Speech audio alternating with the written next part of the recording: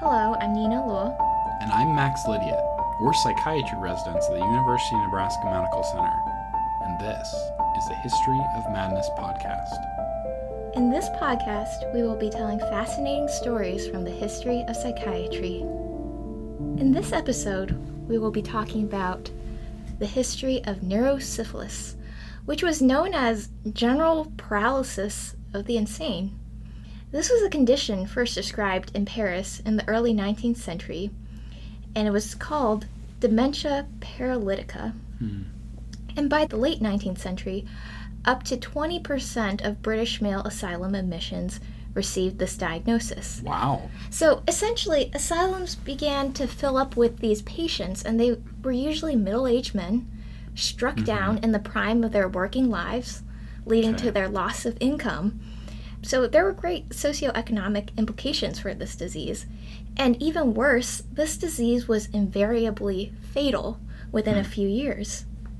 Wow, that's so interesting. I feel like syphilis now has a very specific socioeconomic group that it's more prevalent in. And, it's like hiring people who don't have access to as routine preventative care screenings, or who are potentially less able or less likely to seek medical attention if something appears to be wrong. But it kind of strikes me that at this time, when they had no idea what it was, what caused it, and had no treatments, it would be pretty universal across social classes, which must have been pretty terrifying. Yeah, and this was very prominent men had syphilis because back in the day, that was how they had sex. They slept with prostitutes, and this was men of all social classes. Huh. Jeez. So with general paralysis of the insane, it came in several stages, and usually it started with some speech irregularities. The patients had memory loss, pupils that would accommodate but not constrict in reaction to light, and their speech was slurred as if they were drunk. They had trembling in their hands and face, and a swaying gait. Eventually, these patients would be no longer able to speak or walk, and they would die in a convulsive fit. And the psychiatric symptoms associated with this was something that they termed mania paralytica. This was especially characterized by euphoria and delusions of grandeur. So these patients would think that they were God or royalty, that they had millions of pounds, many wives, businesses. They would claim to have slept with 500 women. Here's a case study from the Boston Medical and Surgical Journal, and it was published in March 13th, 1884, and it'll give you a good idea of what the typical patient with general paralysis of the insane looked like. Okay. Do you want to read this? Sure. Yeah, so this is a case of E.A.L., aged 48, married, Cooper, a stout, vigorous, coarse, profane man who used tobacco and whiskey to excess, has worked very hard and has had much trouble with his wife. 6 weeks before admission, became irritable in manner, very unreasonable, and neglected his business to make foolish bargains. Developed delusions of great wealth, but no tremor of lips and no unsteadiness in walking. Very indignant because he brought to the asylum, but soon settled down and declared he would not leave. Very extravagant, declaring he had bought the Fitchburg Railroad and would build a city at his home next summer, which would be a, quote, ripper, end quote. He failed quite rapidly, but never had convulsions. After some months, he developed the usual paralytic symptoms in speech and walk. 10 months after admission, he was transferred to Worcester and died within 2 years from the inception of the disease. What I love about this case was the language they used back then. Yeah. Right now, if we are interviewing patients, we'll say, "Are you spending money you don't have?" But here it's very judgmental. He neglected his business to make foolish bargains and was very extravagant. And they describe him as a coarse, vigorous, coarse, profane man, which seems a little like... It seems a little more detailed than we need. Here's an interesting thought experiment. What if this patient walked into an inpatient unit in this day and age and we were on service? What would we think of this patient? Yeah. What would we think is his diagnosis? I guess to conceptualize it in a way that we would say, rather than this kind of very flowery, judgmental language, we'd probably say, so 48-year-old married male with ex-psychiatric history who presents with acute onset of grandiosity, irritable mood, and Impulsivity. delusions. And impulsivity. And then we'd probably comment on some specific things we'd see. So based just on that, and based on his presentation, I'd think, okay, this guy is probably manic. I don't know, what would be the things you would think of? We would probably think, we don't know exactly what his psychiatric history is, so we would probably think drug use. We would think methamphetamine use, so we would get a drug screen, obviously. Mm-hmm. We would probably think like bipolar disorder causing the mania. Probably, yeah. I mean, so he's 48, so if we were able to get any collateral, and maybe if this was like an acute presentation, it was totally different than his baseline, and no family history, we'd probably go down the route of syphilis. We'd get labs, we'd get complete blood count, metabolic labs, we'd test for syphilis, HIV, probably get an MRI, maybe an EEG, depending on the rest of the presentation. So we would do all that. If this were truly first episode psychosis, we would cover all our bases by getting those labs today. So we would figure it out eventually, but to be honest, I don't think neurosyphilis would be my top differential if this guy walked into the inpatient unit. I would probably, if he started having these neurological symptoms, I would probably think some sort of autoimmune encephalitis. Mm-hmm. Yeah, potentially. If we were psychiatry residents back in the late 1800s and this man was on the inpatient unit, we would know right away that, I mean, this would be at the top of our differential. Mm-hmm. Yeah, it's 20%, you said. Yeah, 20%. Especially being male, middle-aged, engaging in some of the behaviors that were associated at the time with general paralysis with insane. We would be able to make that diagnosis right away, I think. Yeah. But nowadays, I think this would be considered somewhat of a zebra. Yeah, absolutely. I think I've seen 2 cases of neurosyphilis ever, and neither of them were psychotic. They were just like kind of incidentally diagnosed. Have you ever? No. Yeah. So it's not common now, and because A, it's less common in the population, and B, because we can treat for it when we do find it, so it's less likely to develop into like full-blown neurosyphilis. But of course, we are taught to have that for sure on a differential because it's a can't miss diagnosis. Down in Florida, there are old people. We hear this all the time. Always think about neurosyphilis. Mm-hmm. Yeah, it's a great mimicker, right? Yeah. Okay, so what did they think back in the day was causing general paralysis with insane? Because back then they didn't know this was neurosyphilis. They thought the causes were maybe this was hereditary, maybe this was caused by head trauma, cold, fright, and something vaguely known as degeneration. So, what is degeneration? You can think of it as kind of this bucket of all the societal ills. What they considered societal ills and evils back in the 1800s. So, alcohol, drugs, brothels, and urbanization in general. And they thought that the evils triggered disturbances in the nervous system, and then this led to neurosis and was inherited from generation to generation. And this is using their language. This is not appropriate in modern day language, but this is what they would, consider the result of degeneration. So neurosis, hysteria, mania, insanity, imbecility, terrible word, criminality, sterility, all this was degeneration. And essentially this was a predecessor to the argument for eugenics and eventually genocide. And to think about this, how stigmatized these sorts of things were, it was known that syphilis was passed on sexually and that it was also passed from mother to child. So people with syphilis, they didn't have good marriage prospects. And if someone knew that a brother, for example, had syphilis, then their sister would not have good marriage prospects either. I see. When I hear these descriptions of degeneration and imbecility, it just makes me wonder, like, did they hate their patients? What could, like, possibly be the point? It's just kind of disgusting. Like, I cringe whenever someone will say substance abuse rather than substance use. It's so stigmatizing that you can't help but sense the venom beneath that. It just seems so counter to what I think of as medicine. It's kind of disgusting. They had a much more paternalistic view back in the day. Yeah. And we don't even think of degeneration in a bad way, that word specifically. Right. I thought when you first said it, I thought of subacute combined degeneration, like B12 deficiency. It wasn't first off in my brain. Yeah. Nowadays, we've recognized how stigmatizing some of the language doctors use are. Mm-hmm. For example, mental retardation. We do not say that anymore. No. Yeah. No. Or imbecile. Or imbecile. Yeah. Or like so many other diseases, like hypothyroidism used to be called cretinism, and it's just such a terrible thing. So this is an interesting side bit.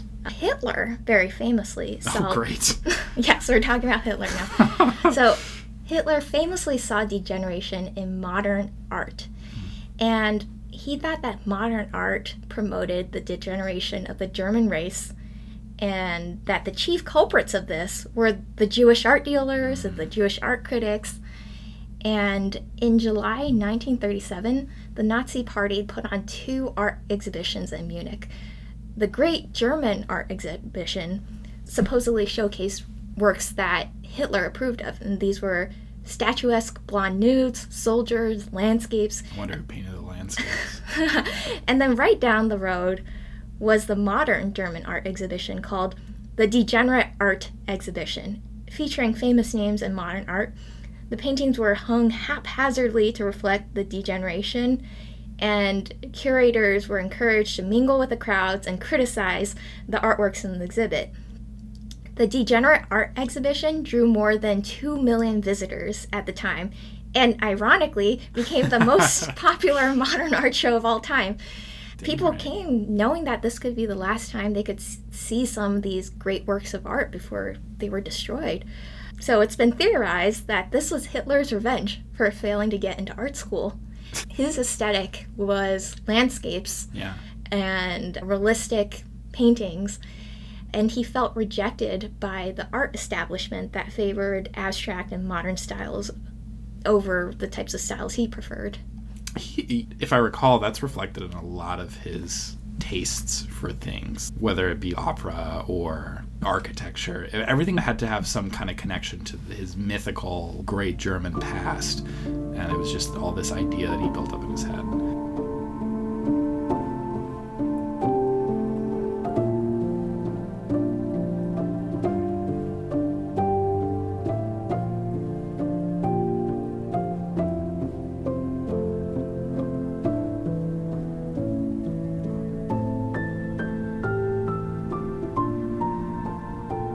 We kind of took a detour there. So returning to general paralysis and insane. So the main source I used for researching this topic was a book called How the Brain Lost Its Mind, Sex, Hysteria, and the Riddle of Mental Illness by Alan H. Roper and Brian Burrell. Great book. Highly recommend if you want to do further reading. So the first person to ascribe a biological basis to general paralysis of the insane was a French physician named Antoine Bayle. In 1768, Antoine Bayle was a 19-year-old medical student at Charenton Insane Asylum just outside of Paris. He was performing autopsies on patients who had died in their 40s. Yes, he was performing autopsies as a 19-year-old medical student. What were you doing? I was a lifeguard, and not a good one at that. So, man, that is wild. Yeah, so he began performing these autopsies on patients who died in their 40s with insanity accompanied by paralysis. And they had the characteristic mania with the delusion of grandeur and euphoria that eventually descended into physical incapacity, coma, and death. And in his estimation, a fifth of the asylum admissions fit this profile. During these autopsies, he found a commonality, and that was meningitis in the brains of these patients. And he thought, well, this could be the cause of their insanity. And this went against conventional thinking at that time, because this was a time period of Philip Pinel, the great Philip Pinel, who we really consider the first psychiatrist, and his student Esquirrel. So the idea that there could be organic causes for madness just did not exist back then. Philip Pinel's theory was that insanity did not originate in the biology and chemistry of the body, but the spirit. And he and his student Esquirel pioneered moral treatment, which focused on psychological well-being, which was a great idea. And they designed asylums featuring open spaces and access to nature. Kind of with the idea that if these patients could be morally purified, then their mental illness would get better. And it's interesting. This is mind-body dualism rearing its ugly head, potentially for the first time. You can hold up an inflamed meninge from an autopsy and be like, look, do you agree this is inflamed? That seems like a pretty concrete evidence. Like, that's a hard thing to find in psychiatry. It's just hard to argue against what the established thinking was at the time. Have you heard of the idea of the structure of scientific revolutions by Thomas Kuhn? No.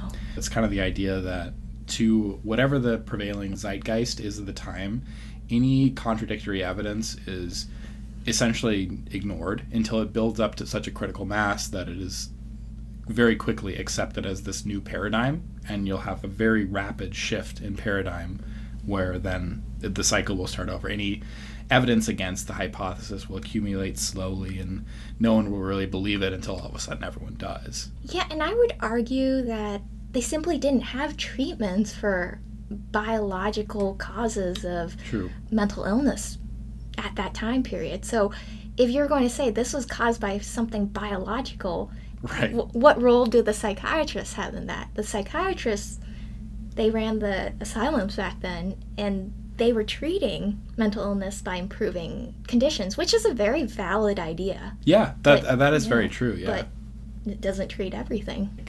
There has to be some kind of incentive to believe it. So when Bale brought up this idea that specific brain illness produced insanity, he faced much ridicule. He was only 23 when he published this in his doctoral thesis, and deemed the cause of general paralysis in the sane chronic anachronitis, which is an inflammation of the membrane surrounding the brain. He faced even personal attacks and eventually quit his post to become a medical librarian. And it was Louis Florentine Calmile, another young intern at Charenton, who continued the work on general paralysis of the insane and gave it the name. He examined many cases and developed his theory for the stages of presentation. So pretty similar to what Bale said. First came the speech irregularities, then the fine motor movement impairment, followed by florid manic insanity. Men were afflicted more than women, and soldiers disproportionately numbered among the men. And, you could probably guess why that was. Yeah. But in pointing out that there could be an organic cause of sanity, this actually ended up legitimizing the field of psychiatry. Asylum superintendents were not just glorified jailers, but they could start to find a path towards the medical establishment. But even Bale and Calmile did not make the direct connection between syphilis and general paralysis of the insane. It would take until 1853 for Friedrich von Esmark and Peter Willers Jensen to state that connection, but then it would really take until 1913 when Hideo Noguchi found the spirochete treponema pallidum in the brain of a GPI patient that this connection was definitively proven. So what is syphilis? Syphilis has been around since the time of Columbus. And according to the Columbian theory, it has existed in a mild form in Haiti, and the Haitians had a native immune response to it. The Europeans who arrived did not, and they picked up the pox and spread it throughout Europe, and this was further spread by armies as European wars waged throughout the centuries. It's ironic that you say that they picked up the pox because they dropped off the pox. It was a it's pox a general exchange. Yeah. So for those of our listeners who are not necessarily in the medical field, syphilis occurs in 3 stages.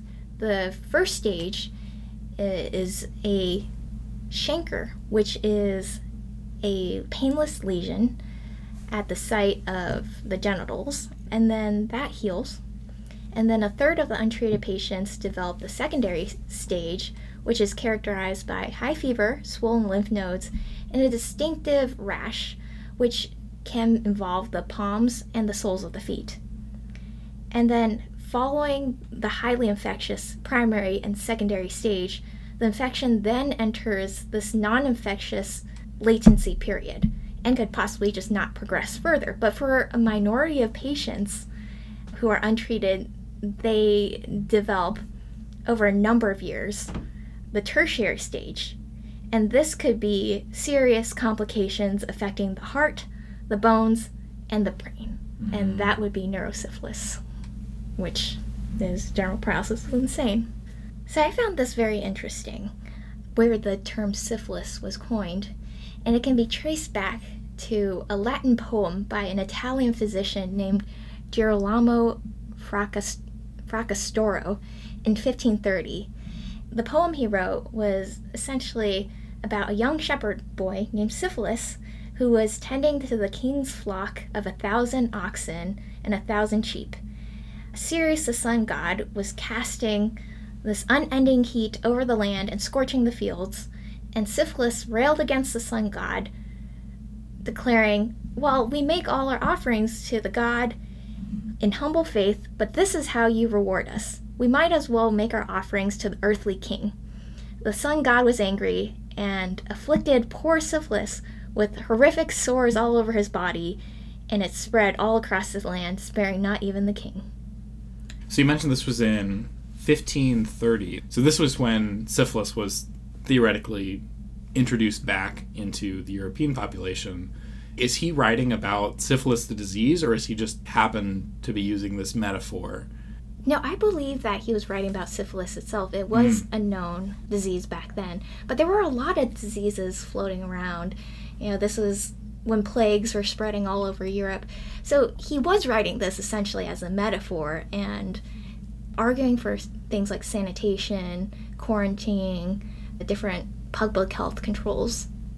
Guy de Maupassant, the French author, was famously a womanizer who suffered from syphilis. Towards the end of his life, he began to have delusions.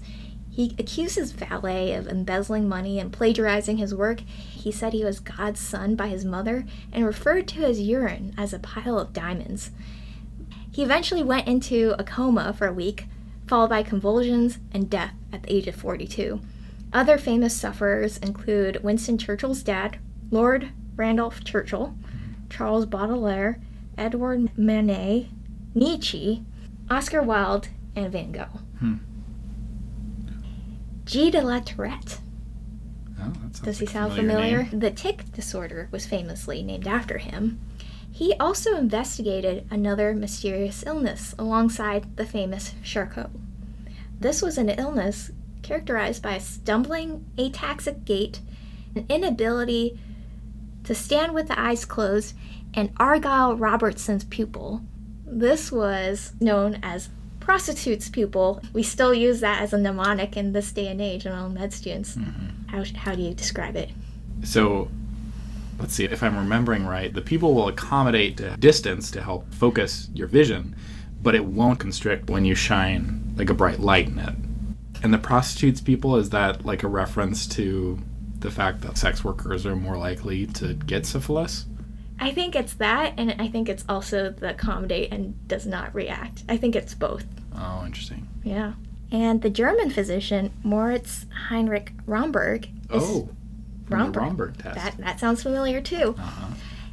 He is famous for inventing the test for tabes dorsalis. Which would be the Romberg.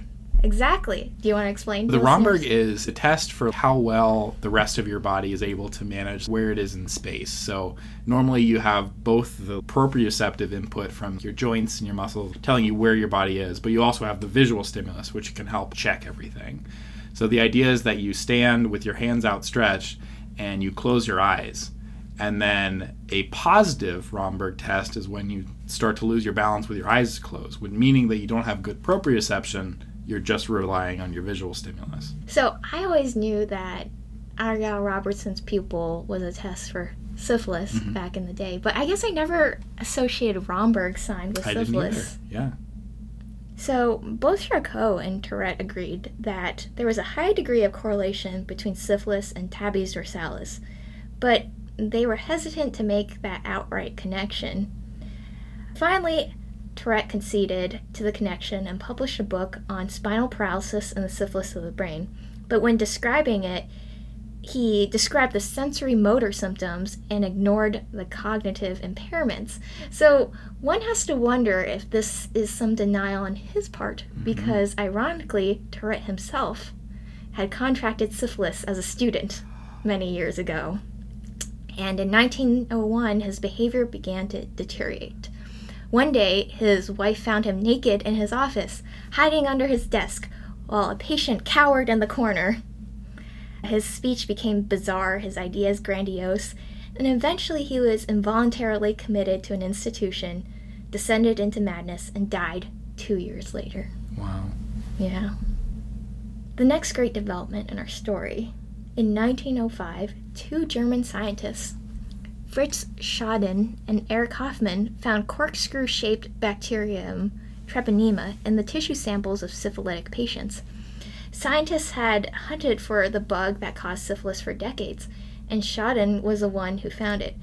His claim was confirmed with the development of dark-field microscopy, which made the spirochetes easy to see. And then in 1906, the bacteriologist August von Wassermann developed the Wassermann's test, which was difficult to do and required specialist knowledge. It couldn't detect the presence of syphilis, but it could reliably detect the absence of syphilis. Essentially, there was now a blood test for general paralysis of the insane, which gave psychiatry a firm foothold in medicine. Paul Ehrlich invented salvarsan, and this was based on the compound methylene blue, which he marketed as Ehrlich's magic bullet for the treatment of syphilis. It quickly became the most prescribed drug in the world. So the discovery of the diagnostic test and the cure all happened within a span of 5 years. Wow. And then finally, Hideo Noguchi was a Japanese bacteriologist working at the Rockefeller Institute. And his main goal was working to find a cure for yellow fever, which he failed at. He also tried to develop a skin test for syphilis, which he also failed at. This was pretty controversial. He actually injected syphilis into 500 subjects in institutions for the developmentally delayed. It's like the Tuskegee experiment. Exactly. If they were developmentally delayed, that is not informed consent. This would not be something that we consider ethically allowed in this day. No, I think it wouldn't have even been considered ethical by the standards of the time. True. And that's why it caused an outcry at the time. And Noguchi countered that he tested this on himself, that he injected the syphilis into himself because he was so sure that he could find a cure for it. But what Noguchi did find, his discovery, was that he did find the spirochetes in the brain of patients with general paralysis of the insane, proving definitively that syphilis was the cause. Ironically, Noguchi ended up dying insane in 1928 because he never sought treatment after self-inoculating with syphilis.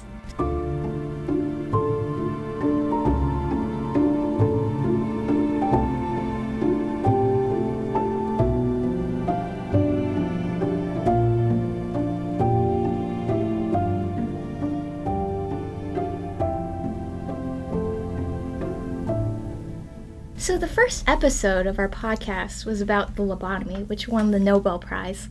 The second psychiatry-related Nobel Prize was awarded in 1927 to Julius Wagner Warrick. Before researching this episode, I'd never heard of Wagner Warrick. How about you, Max? No, never. The Nobel Prize in Medicine was awarded for malarial therapy for the treatment of syphilis. And this is exactly what it sounds like. Inoculating patients with malaria to treat syphilis. And for this episode, I read a book called The Psychoanalyst and the Nazi Nobelist by Wallace B. Mendelsohn, which is a short and fascinating read about how the lives of Julius Wagner Warrick and Sigmund Freud intersect. So Wagner Wareg was a contemporary of Freud. They were born and died within a year of each other. They went to the same medical school. They both wanted to go into internal medicine initially, but ended up in psychiatry. And they were actually friends throughout their lives. Wagner Wareg came up with malarial therapy to treat general paralysis of the insane, while Freud became the father of psychotherapy, as we all know. But towards the end of their lives, they took very divergent paths.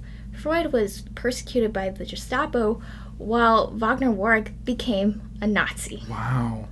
So, Julius Wagner Wareg was born on March 7th, 1857, and he came from a well-respected family in Austria. His father was a civil servant who was later made a nobleman. He attended a famous boys' school growing up, and he was always interested in biology and went on to study at the University of Vienna.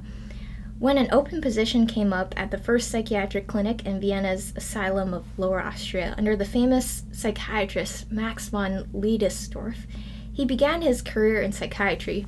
His research interests were specifically hypothyroidism and psychiatric conditions and general paralysis of the insane. He had a smooth and quick path to professorship at the University of Vienna and directorship at the first psychiatric clinic. After observing that psychosis in patients with general paralysis of the insane seemed to get better after contracting febrile illnesses like typhoid, he began to wonder if purposely infecting these patients with febrile illnesses could treat mental illness. So he first began to infect his patients with streptococci and later tuberculin. And at the time he was doing these experiments, remember, 20% of asylums contained these patients whose prognoses were fatal within 3 to 4 years. And he contemplated what would be a suitable infectious disease and landed on malaria, which produced intermittent fevers and importantly had a cure, which is quinine. In June 1917, he came across a soldier who had contracted malaria in Macedonia during World War I. He took blood samples and injected them into patients with general paralysis of the insane. And of the 9 patients he treated, 6 improved.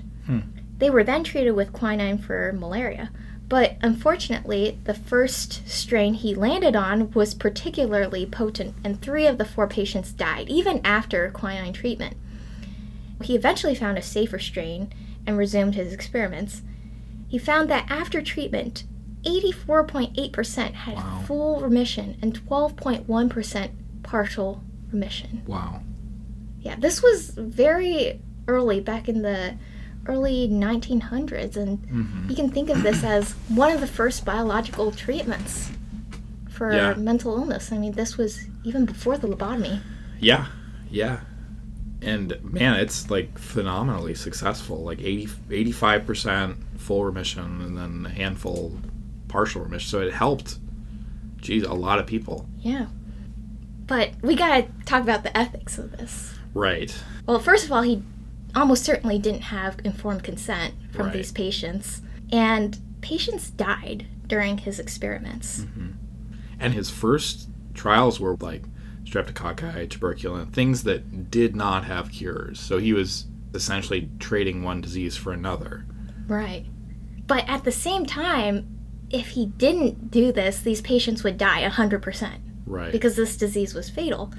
So do we take that sort of utilitarian standpoint to say that the sacrifice of the few was justified for the good of the many? Oof. It definitely seems like there's an argument for that, because it drastically improved the condition of a huge percentage of people who would otherwise just be in asylums and would die within the next couple of years. So it was a terminal illness. I think at that point, even now, we'd consider desperate measures pretty acceptable. I think this probably also mirrors the difference between Wagner Jauregg and Freud.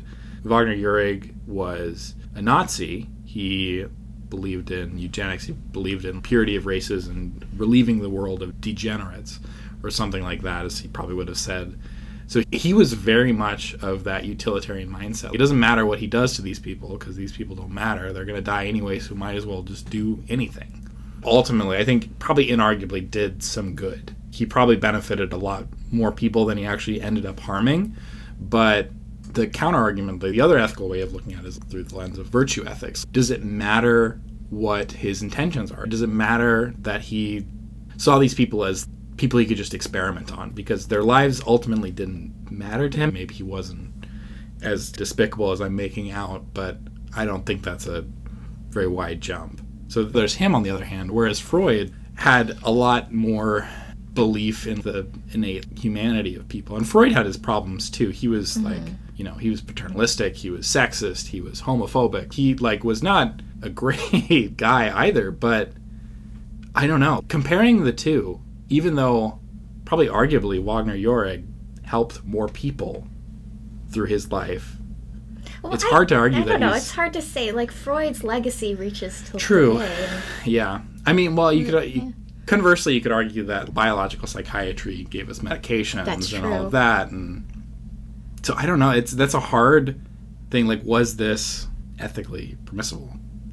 I don't know. I think ultimately it comes down to the fact that these people would not have been given informed consent. I think it'd be totally reasonable for them to choose, do you want to opt into this trial where you're being given this deadly illness to potentially have some improvement in your known fatal illness? I think that'd be a totally reasonable thing to do. And this was decades before informed consent became the norm. I mean, interestingly, I think it's worth pointing out that the whole reason it became the norm was because of the Nazis. Right. There's another example that I like. So there's what was widely considered to be the best anatomy textbook in the 40s and 50s and 60s. And for a long time it was used in medical schools, and it probably helped train a lot of doctors really well. The catch is that the reason it was so detailed is because it was done on, still living concentration camp survivors, not survivors. Inmates.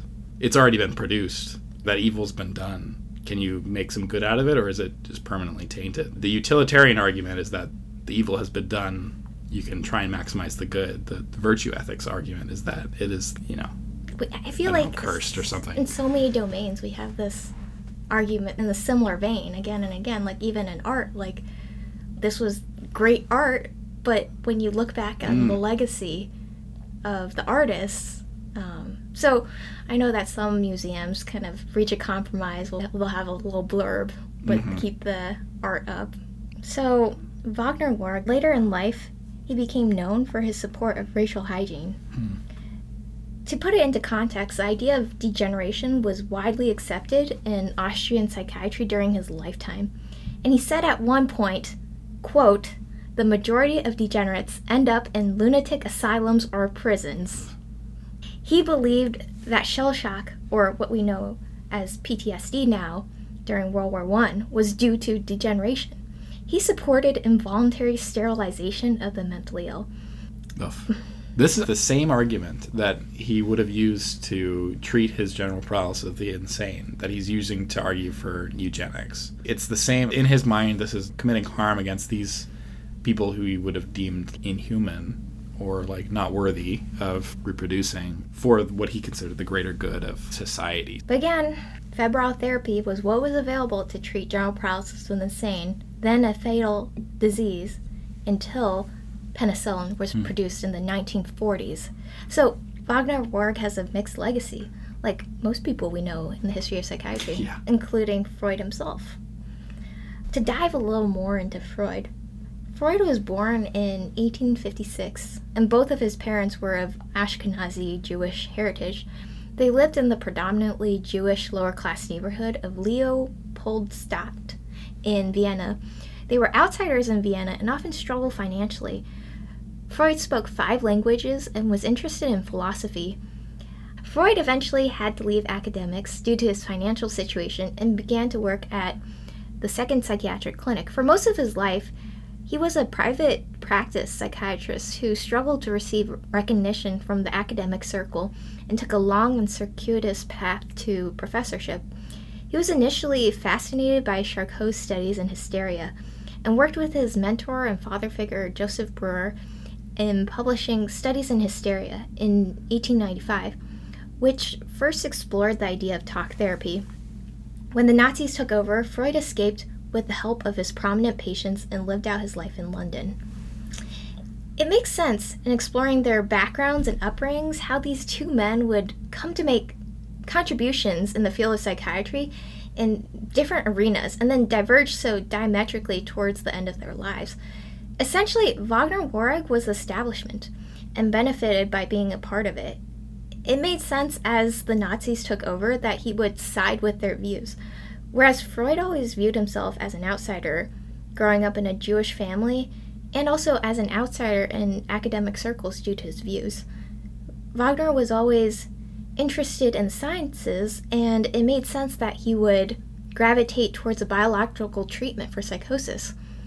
From a modern-day perspective, he was very paternalistic and viewed himself as safeguarding the community from degeneration. He made the decision about what an individual life was worth when it came to whether risky experimental treatment was worth it, or whether it was right to sterilize someone with mental illness to prevent them from passing it on. Whereas Freud had broad interests in the humanities, which led him to develop psychotherapy. Not to say that Freud is good or Wagner Wareg was bad, because both figures are controversial.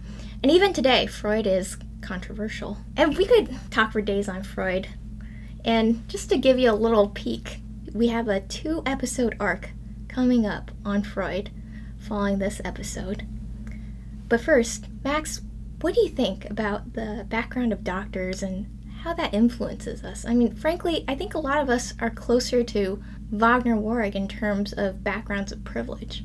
Yeah, that's an uncomfortable idea since he was the Nazi out of these two pairs.